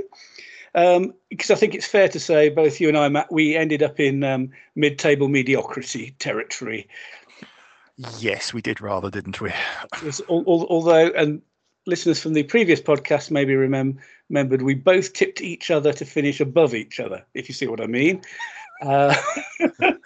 And it boils down to I was the slightly less mediocre out of the two of us. But not by any great distance for bragging rights, I think it is fair to say. I was hoping you were going to say that you were both correct. That would have taken some doing. We might have had to question the scoring at that point, but obviously Will is far too competent to allow that to happen. So yeah, and also, as well as mine and Matt's list, Hammy, who won the competition, has kindly sent over his list for us to pass on to everybody, and I think Richard is going to talk about that one. But I tell you what, I'll start off with mine, just because I'm talking at the moment. I took early Carthaginian. Just for those who don't know, this was basically a classical themed competition. So we're looking at armies more or less from the classical age. I don't have too many armies for this, but I took early Carthaginian army I painted up a couple of years ago. I really like. I've done it entirely in Zeiston figures. And for whatever reason, in my opinion, it's actually better army than the later Carthaginian, but that's just a personal opinion. Anyway, the command structure I've got, it's all instinctive generals, competent army commander, a talented and mediocre sub, and a talented ally general who is a Numidian ally. I'm only allowed coastal terrain, I've got poor unfortified camp. I come in at 9994 points with a PBS of 6 and a scouting of 4. The scouting of 4 is reasonably respectable in a classical period. I've got a 6 base unit of Punic chariots, formed loose, superior protected, experienced javelin, short spear, devastating chargers, melee expert, shoot and charge. Inhale. Always takes a long time to say that. A 4 base unit of companion cavalry, formed loose, average protected, unskilled javelin, short spear. They're essentially there to do a bit of skirmishing. Sacred band infantry, drilled close, superior protected, long spear, shove, shield cover. They're a bit of punch, a fair amount of punch in a way, and along with the chariots are really the only proper punch in the army. 3 8 base units of African spearmen, formed close, average protected, long spear. That's it. No shield cover, no shove. Unit of Spanish, tribal loose, average protected, impact weapon, 8. 8 Ligurians, tribal loose, average protected, experienced javelin, short spear. Experienced javelin is quite a nice one. A lot of troops like that get unskilled. And my last tug is Numidian nobles, cavalry, form flexible, average protected, experienced javelin. They've actually been downgraded from superior. And for those of us who remember back to last year, effectively that is the compromise I've had to make from this list from last year due to the points changes made mainly to the Numidian light horse, who quite correctly got more expensive. I've got 5 Sugs, 1 of Libyan javelinmen, average unprotected, experienced javelin combat shy at 6. 6 Balearic slingers, average unprotected, skilled sling, combat shy, very useful. And 3 units of aforementioned Numidian best light horse, cavalry skirmisher, average unprotected, skilled javelin, combat shy. So in many ways, the army, it's used the skirmishers, especially the Numidians, to hopefully prepare the way for the chariots and the sacred band to do their business. The African spearmen, they're solid enough. They can hold up a lot of troops.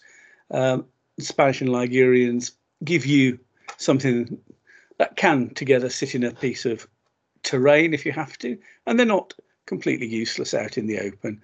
And the Ligurians having experienced javelin is quite useful.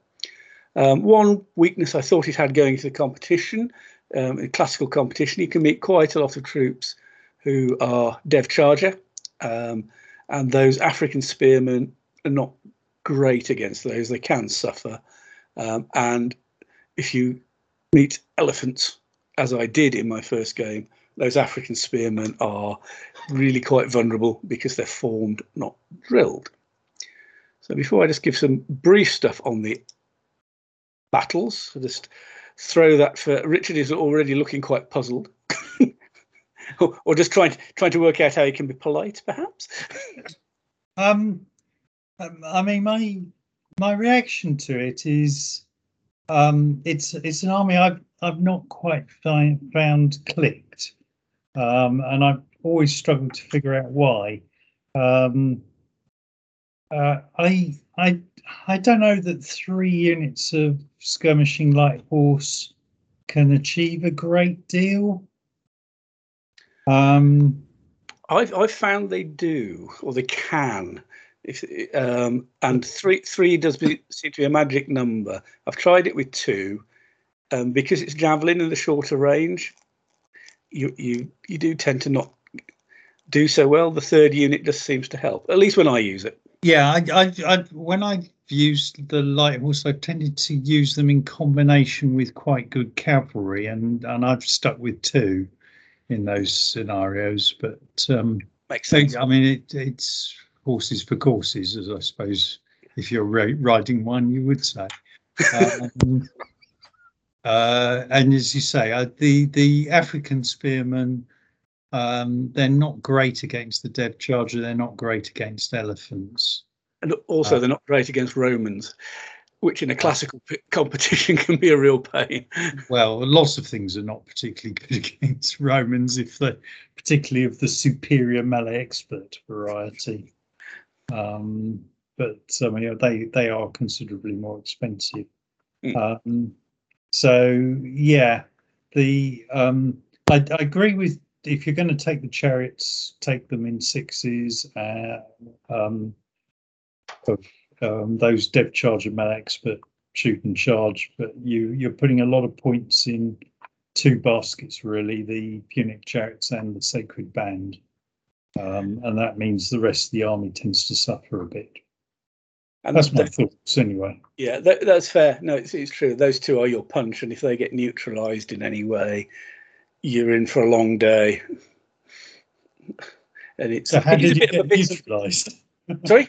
So how did you get neutralised then? Well, one against Roger Whittam's Indians, which had a good war wagons interleaved between his infantry units, some elephants, and we just bogged down basically. It was interesting. We both had a fair amount of shooting going on, but managed to do very little. I actually blame Sid for this because during this was in the first game, and during this Pete Entwistle and Sid were playing, and Sid just rode straight over the top of Pete in an outrageous display of dice rolling, and I just thought he sucked all the skulls out of our game, the game I was having with Roger. That's my excuse anyway. Yeah, I mean, I saw Roger's army composition. I felt that's an army that's picked not to lose rather than an army picked to win, and they don't do well in competitions, and they have the danger of dragging down your opponent's scores as well, I'm afraid. I have to say, I thoroughly enjoyed the game. Just before I ask Matt what he thinks of my list, I'll just briefly go over the other games, which was second game was against John Munro with Galatian. And the Galatians can basically fight better than my army, and did. So, including his close formation Galatian warbands in the rough going against my loose formation troops. Oh, ouch. Yes. Mind you, they got melee experts, so they're not. They were the feared warriors, I presume. He basically had them. Yes, he basically had an army entirely of feared warriors, and I certainly feared them. The third game, again, Kurt Jukes, who had a Gallic Federate Roman. I beat that, partly aided by the fact that half his army just seemed to subsist on black and white cards for a huge amount of the game. And I should say at this point, Kurt just took it completely his stride. In fact, until the end of the game, I didn't know how bad his cards were. He was so unflappable.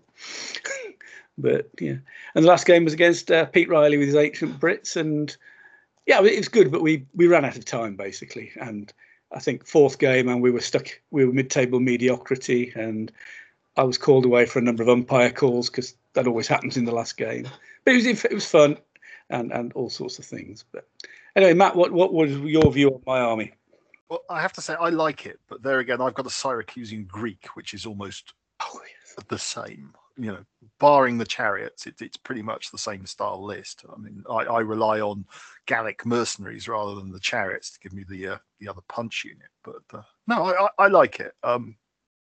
Presumably, you don't have Numidians in your Syracusan Greek army either. Yeah, they're allowed a Numidian ally. Are they? Oh, okay. What's his name? Who invaded Africa? Yes. It's that army. Okay, yeah. Now I'm with you. Yes, so it almost is the same. I just don't get the chariots, unfortunately. Yes. Fair enough. Gathocles, was it? Something like that. Yeah, that. It is, yes.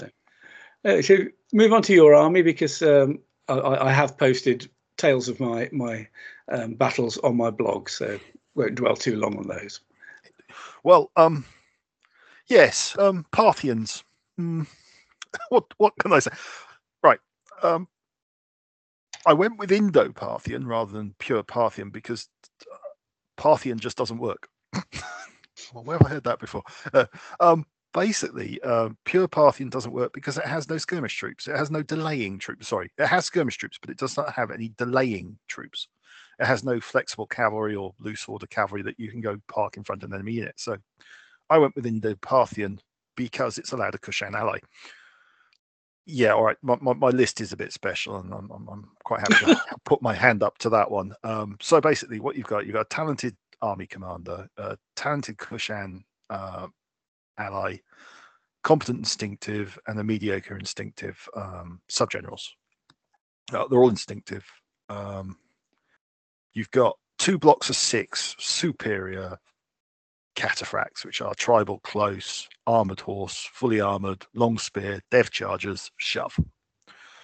And then you've got 3 blocks of average cataphracts, which are in blocks of 4. Add to that 2 Kushan horse archer tugs, which are formed, flexible, average, unprotected, experienced bow, 2 blocks of 6. Then you've got almost as many sugs. You've got the experienced javelin combat shies I can never pronounce it. Is it Cantabrian? Yes. Thank you. For some reason, I always overthink that one. Sorry, Richard, what's that? From Cantabria in Spain. Yeah, I didn't know that. Learn something new every day. Thank you. Then there's Kushan horse archers, which are downgraded to poor, unprotected, unskilled bow, combat shy. 4 of them, basically, they gave me enough to get me an extra scouting point. And then you've got 4 internal horse archer units. Again, blocks of 6, combat shy, half of Cantabrian. So that's the list basically. 13 Uggs, break of 4, scouting of 5. As I say, the reason I went with the Indo-Parthian was because then I had something to delay with, because basically I was relying on pushing 5 units of cataphracts down somebody's throat and hoping they did the job while skirmishing with all the light horse. So I'm open to abuse. Go on, let me have it. It's to me the problem is it's a one-trick pony, in that it's a Cantabrian punch. You're not going to win a game purely by your horse archer capability, and I don't like those 4s of average. I found they break too easily. And taking them as 6s means you're down to 6 tugs. Then you're 3 to break. That's even scarier. That's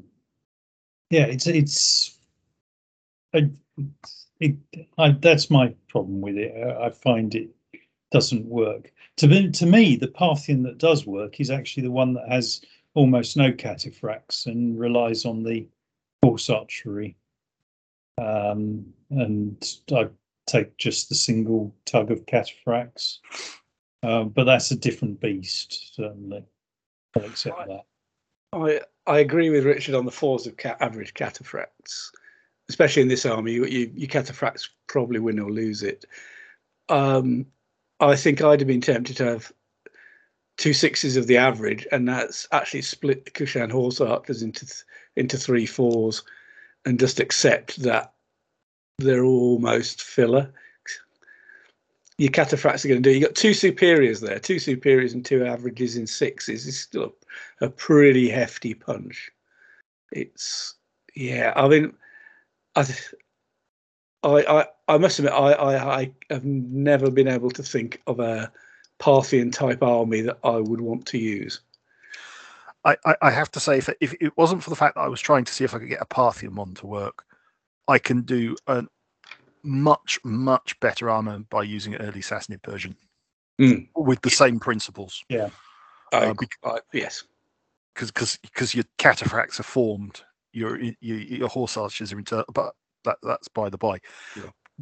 What I will say though is I almost have not had that much fun with an army at a competition than I had with this one. Even though I had 4 mediocre scores, every single game was thoroughly enjoyable against great opponents. It's an army that makes you think. Who did you play? God, you had to think. I played in the first round. I played Roger Pitfield with his Imperial Romans. I lost focus. Fair enough. I got so embroiled in trying to work out what I was doing with the light horse and stuff. I just didn't put enough zap into the cataphracts. So it was an irritating game in the sense that I just wasn't on form. But yeah, great game. It really was. I think I didn't have a single light horse left, and I think half of his were dead, and a couple of his. Yeah, it was brilliant. It was a really good game. It was crazy, but it was a really good game. Then round 2 was Hammy, the eventual winner. Mm-hmm. He sucker punched me in his deployment, quite frankly. I totally outscouted him and I still fell for it. So again, I told you I was going to have a bad Saturday, and I really did. But no, it was one of those nip and tuck game. A lot of almost psychological warfare with the cards being discarded and stuff. And really enjoyable. I had no problems losing badly to him on that one. It was, I think it was 10-15. I think that was the 10 for me. Yeah, great game, really good. And then Sunday was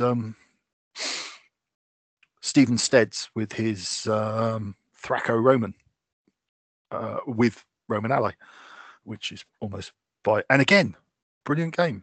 Really enjoyed it. We ran out of time. I think he was about a charge off of my camp, and I think I was close to his. I'd blown through one flank, he'd blown through my flank, and it was again, That was a really good game. And then I thought, well, I was going to say fought Mr. Munro's Galatians more, sort of slowed him down for a bit. I made an error in deployment, which basically forced me to put all my cataphracts into his infantry and left his cavalry free to just muller my light horse, which is such is life as it goes. And he flattened me.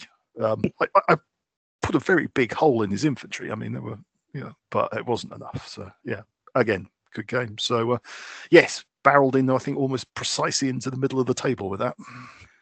Okay. Richard, do you want to just talk through Hammy's army? So, yeah, Hammy, the eventual winner, as I understand it. Yes, Took indeed. a Skiri army of 380 CE. So this is the a Skiri army that, along with the Huns and the Carpi, or Carpodaci, as they're known in the sources by this time, wreaked some merry havoc till I think my history remembers they got rather badly mauled in the end. So we've got 2 lots of Skiri cavalry, form loose average protected short spear melee expert in 6s, 4 units of Huns. 2 upgraded to be unprotected skill bow, the other 2 remaining unprotected experience bow, all melee expert, all form flexible cavalry. Along with that, we've got the Carpi ally, which is 2 units of warriors with unskilled javelin, short spear, shoot and charge, tribal loose average protected. They're in 6s. The warriors with Falcons are in a 9. They're the average protected devastating charge of melee expert, and a unit of 6 nobles who are the same but superior. Along with that, we've got 2 units of unprotected poor experienced bow combat shy archers, who basically want somewhere to hide away from the main battle, I would imagine, and a unit of another unit of Skiri cavalry by the looks of it. So we had 3 of the 6s, along with a unit of skirmishing archers, just ordinary 9 of average unprotected experienced bow combat shy. On first sight, nothing particularly magical. A mediocre instinctive army commander and 2 talented allies with the competent instinctive sub. So you've got 2 commanders for the Skiri with 5 cards covering the 3 cavalry and the 2 archers, and you've got the 2 talented each covering 4 units with the for the 2 allies. PBS of 5, so you're going to only be struggling the PBS stage, but a scouting of 4, so that's quite respectable. As I say, at first sight, doesn't look particularly much, but I can imagine played well, it's actually quite a dangerous combination. You've got the skilled bow cavalry that can skirmish. They're flexible, so you can throw them out on a wing and cause some havoc there. Use the cavalry in combination with the Carpi. I'd imagine that could do quite a lot of damage. You've got a tug break point of 7. You've got plenty of opportunity to get stuck in. It reminds me actually of the armies that Alistair Harley took in the more early days of Meg competitions and did very well with it as well.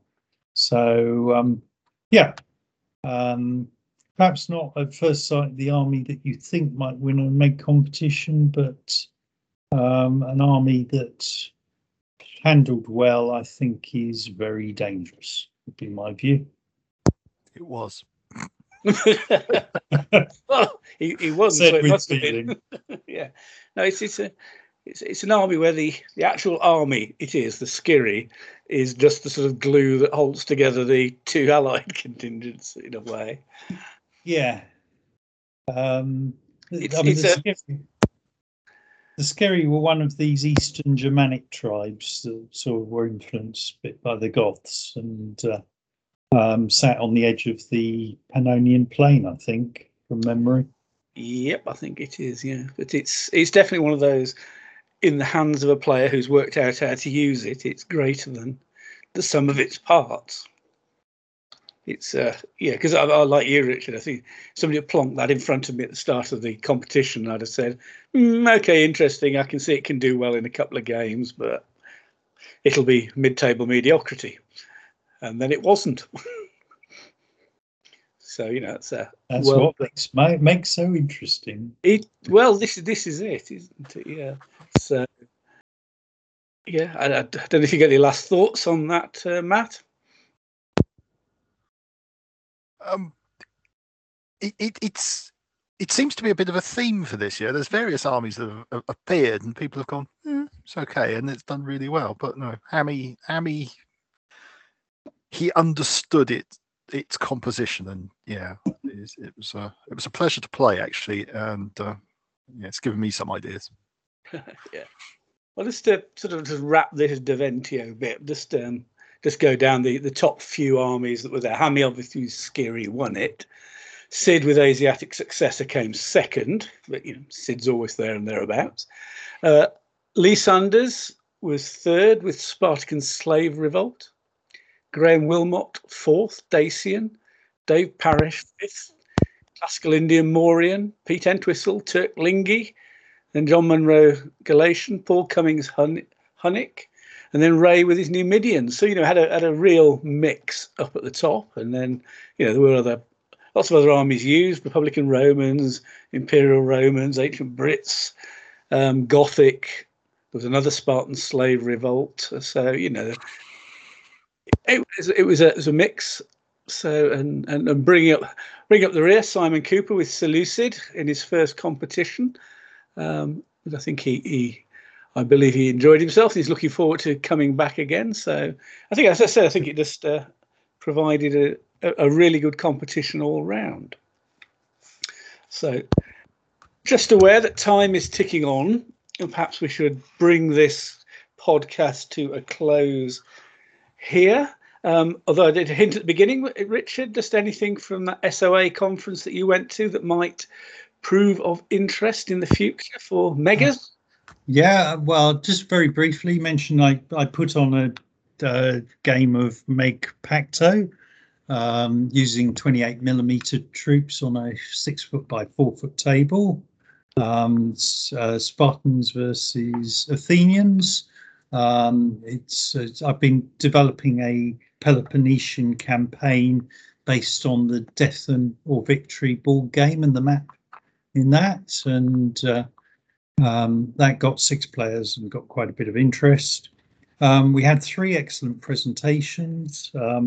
One by Dr. Simon Elliott on Rome's Lost Legion, the 9th Hispania, going through the 4 theories that are very briefly that it was lost in northern Britain, the Eagle of the 9th.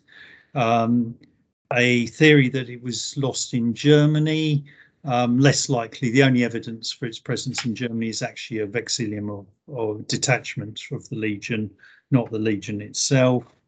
That it was lost in Cappadocia in 160. We know a Roman legion was lost in Cappadocia in 160. We don't know which one it was, but unfortunately there's no evidence to suggest that the 9th was ever there. And the final theory, which is fairly recent, is that it may have actually revolted against Hadrian. And there is some evidence of skulls found in the Walbrook that were decapitated, the top of the head, which is a Batavian, and we know there were Batavians in Hadrian's army, and it's just possible that the legion was basically written out of the history books for its revolt against Hadrian. If you wanted me to take a bet, I'd still say that it was lost in the north of England is the most likely. But unless something new gets uncovered archaeologically, I think that's the best we can say on that one. So maybe a theme about Roman legions and Roman defeat, perhaps. Secondly, there was an excellent presentation by Simon McDowell on the Battle of Adrianople, which will be the Society of Ancients Battle Day battle next year, which I hope to put on in Meg. And maybe that will be a theme around possibly that time for the podcast.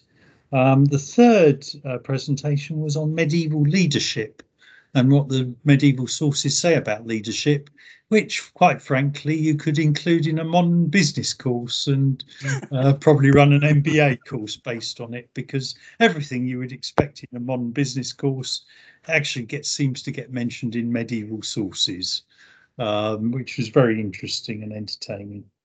As well as that, there were lots of other games played in a whole variety of different rule sets, and an excellent pre-dinner speech from Ben Kane, the fiction author, who talked about his trek across Hadrian's Wall dressed as a Roman triarii, from which I picked up the advice: if you're going to trek across Hadrian's Wall, don't do it dressed as a Roman triarii.